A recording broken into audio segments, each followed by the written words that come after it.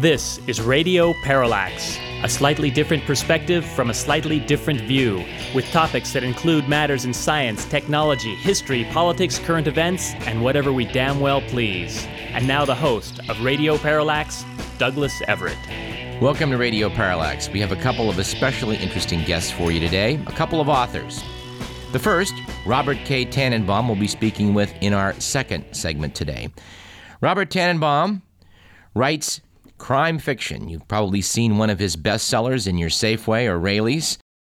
In his crime books, he borrows heavily upon his past experiences, which have included Deputy Chief Counsel to the Congressional Committee investigating the assassinations of President Kennedy and Martin Luther King.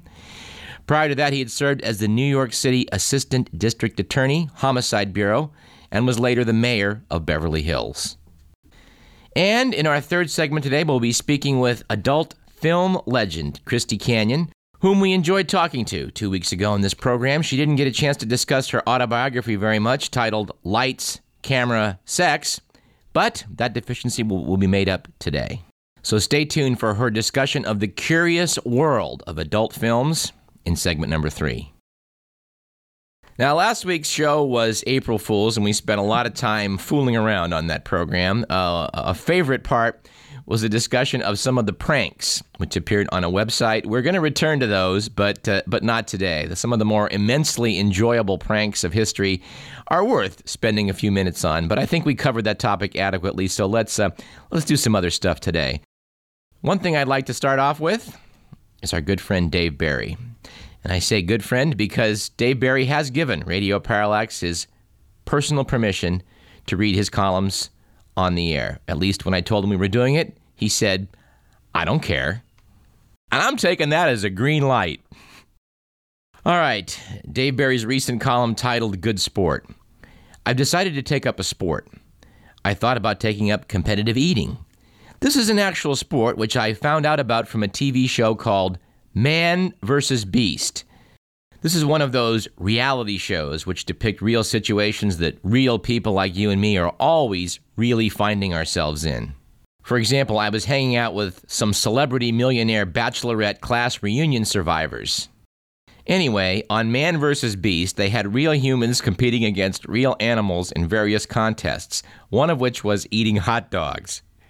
This event pitted a guy named Takeru Kobayashi, billed as the world's record holder in hot dog eating, against a Kodiak bear, whose name was not given, probably because when he realized what kind of show this was, he demanded anonymity to protect his career.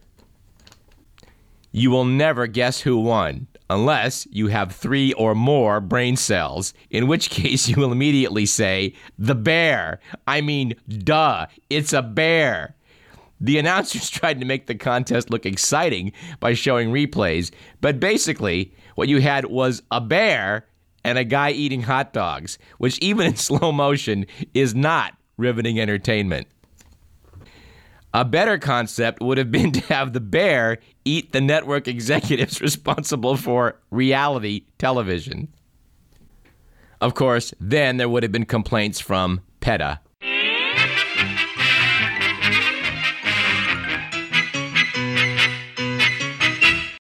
Now we have an email from Don Rose in Los Angeles. Don apparently received one of these letters from the Nigerians. You know, this thing that says, I've been mandated to look for a reliable overseas partner into whose account we can transfer the sum of $16,500,000 US. That's why I'm writing you. Well, Don wrote back and said, Dear Mr. Nigerian, I don't even know. Thank you so much, Dr. Olu Phillips, for your offer to receive 10% of $16.5 million, even though we've never met. I'm touched and honored to have been chosen out of the millions of Americans you have never met. To offer so much money without even meeting is remarkable. Such trust in an era of business dishonesty is moving and restores my faith in my fellow man. I'm afraid I must, however, turn this offer down because I do not feel right in taking this money from you. Don't worry, I'm keeping your generous offer under my hat, but it's simply too much, in my opinion, for the task of using my bank account. I wouldn't be able to sleep at night knowing I ripped you off for $1.65 million. Best of luck finding a bank account to use. If you're diligent, you'll probably find one somewhere. You may have to send out a few more emails, though, just so you know. Take care, Donald Rose. I don't know about you, but I'm touched by Don's honesty on that one. Don also forwarded us an email about the issue of the sanctity of marriage. We've discussed this gay marriage issue in the past. We'll be returning to that issue in the future, hopefully with the host of The Fringe, Wednesday morning's public affairs program here in KDVS, Shelley Krause-Monares. I met Shelley at Franz Senecal's house last week, and we're looking forward to talking about this issue in an election year. But back to Don's email. It was a tallying of people who are pushing this issue of the sanctity of marriage. Defenders include Ronald Reagan, who divorced the mother of two of his children to marry Nancy Reagan, who bore him a daughter 7 months after the marriage. Bob Dole, who divorced the mother of his child who had nursed him through his long recovery from his war wounds. Newt Gingrich, who divorced his wife, who was at that time dying of cancer. Dick Armey, the House Majority Leader, is divorced, as is Senator Phil Gramm of Texas, as is Governor John Anger of Michigan, as is columnist George Will, as is Senator Louch Faircloth. Rush Limbaugh and his current wife, Marta, have 6 marriages and 4 divorces between them. Senator Bob Barr of Georgia, who's not yet 50 years old, has been married 3 times. He's the author of the Defense of Marriage Act. The current joke making the rounds on Capitol Hill is, Bob Barr, which marriage are you defending? Let's see, who else we got? Former Senator Alphonse D'Amato of New York, divorced. Senator John Warner of Virginia. Well, he gets extra credit because he was once married to Elizabeth Taylor. Governor George Allen of Virginia, divorced. Senator John McCain of Arizona, divorced. Representative Susan Molinari of New York, who's the Republican National Convention keynote speaker, divorced. Bottom line, don't let gays destroy marriage. That's the job of Republicans.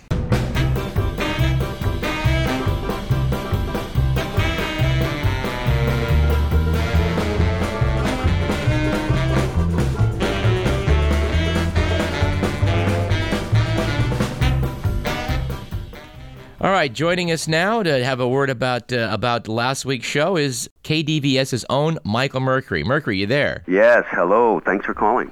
Well, I just thought we ought to come on and talk about the fact that we're both working here on this community radio station, providing alternate views of things, and that people were probably, as I was talking on the last week's show about astrology and my dim view, but people were probably cringing, thinking like, boy, I wonder what Mercury's got to say.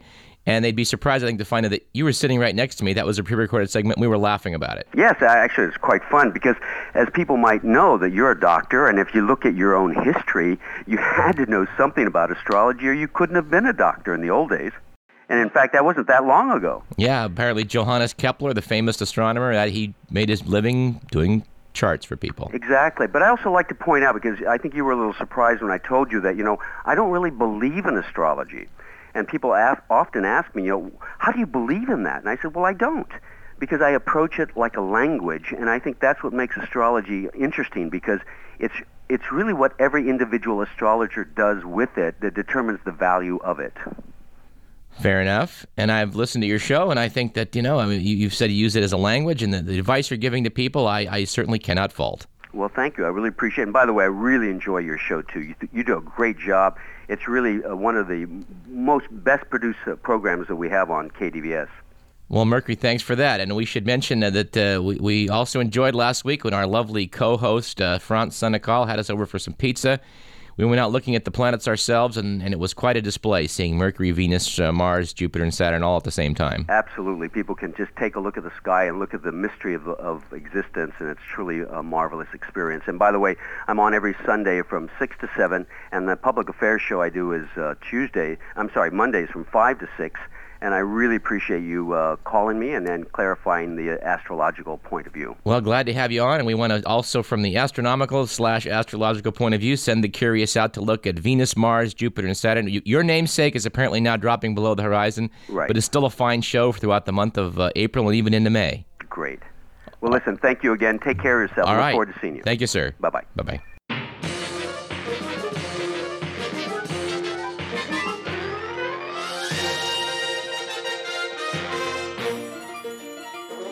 Well, it's tax time once again, and I would draw your attention to the business section of the Sacramento Bee, Saturday, April 3rd, with the following little article. Many corporations have avoided taxes. Using data collected by the IRS, auditors found that 71% of foreign corporations operating in the United States paid no federal income tax between 1996 and 2000. During the same time, 61% of American corporations paid no income tax.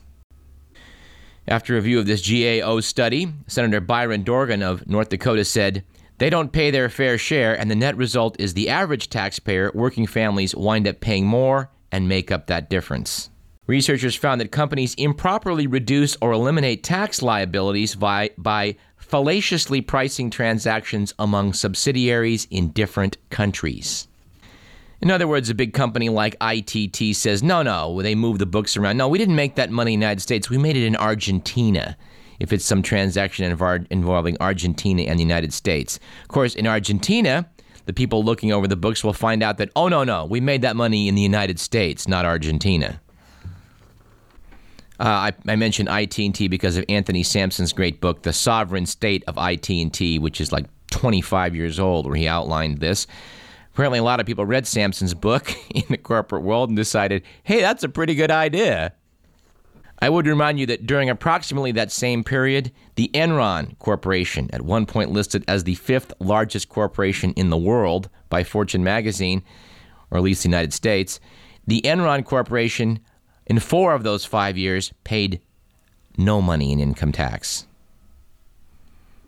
Now, I'm not sure what I paid during each of those 5 years, but I know that in every case, it was a lot more than zero. So let's see. Kenny Lay, who so far remains unindicted in the Enron scandal, his corporation paid zero in 4 of 5 years, while I was paying considerably more than zero. It just doesn't seem right to me. Does it seem right to you? We're going to try and delve into that arcane world of taxation. My understanding is that the tax structure in the United States in the 1950s versus now has shown a precipitous drop in the percentage of taxes paid by corporations, which has been made up by, that's right, the rest of us. But great as our tax burden is, it has not kept pace with public spending. For decades, we have piled deficit upon deficit, mortgaging our future and our children's future for the temporary convenience of the present. To continue this long trend is to guarantee tremendous social, cultural, political, and economic upheavals. You and I, as individuals, can, by borrowing, live beyond our means, but for only a limited period of time. Why then should we think that collectively, as a nation, we're not bound by that same limitation? Well, I think Ronald Reagan asked a valid question with that, said during his inaugural address. So I've been really curious to note that of late, the Republican Party is openly embracing massive, gigantic deficits. Reagan, we would remind you, borrowed more money during his presidency, in spite of that speech, than all of his 40 predecessors combined. The Bush-Cheney administration, in less than 4 years, has almost equaled the total borrowing of Reagan-Bush over 8 years. I don't know whether you noticed Doonesbury last week. They were having a bit of fun with these Republican spokesmen coming out and saying, the bigger the deficit, the greater the pressure to restrain spending. Hello? John Kerry's going to take some hits for being a tax and spend liberal. And, taxing and spending may not be so good, but spending just the same and then borrowing makes even less sense. Ask Tom McClintock. He was on our show 3 weeks ago and talked about how borrowing to pay your debts really doesn't solve anything. I agree with Senator McClintock.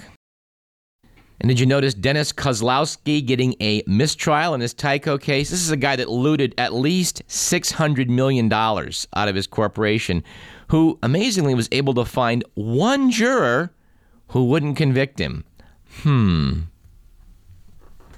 That juror now denies that she gave the thumbs up sign to the defense team. Well, wouldn't you?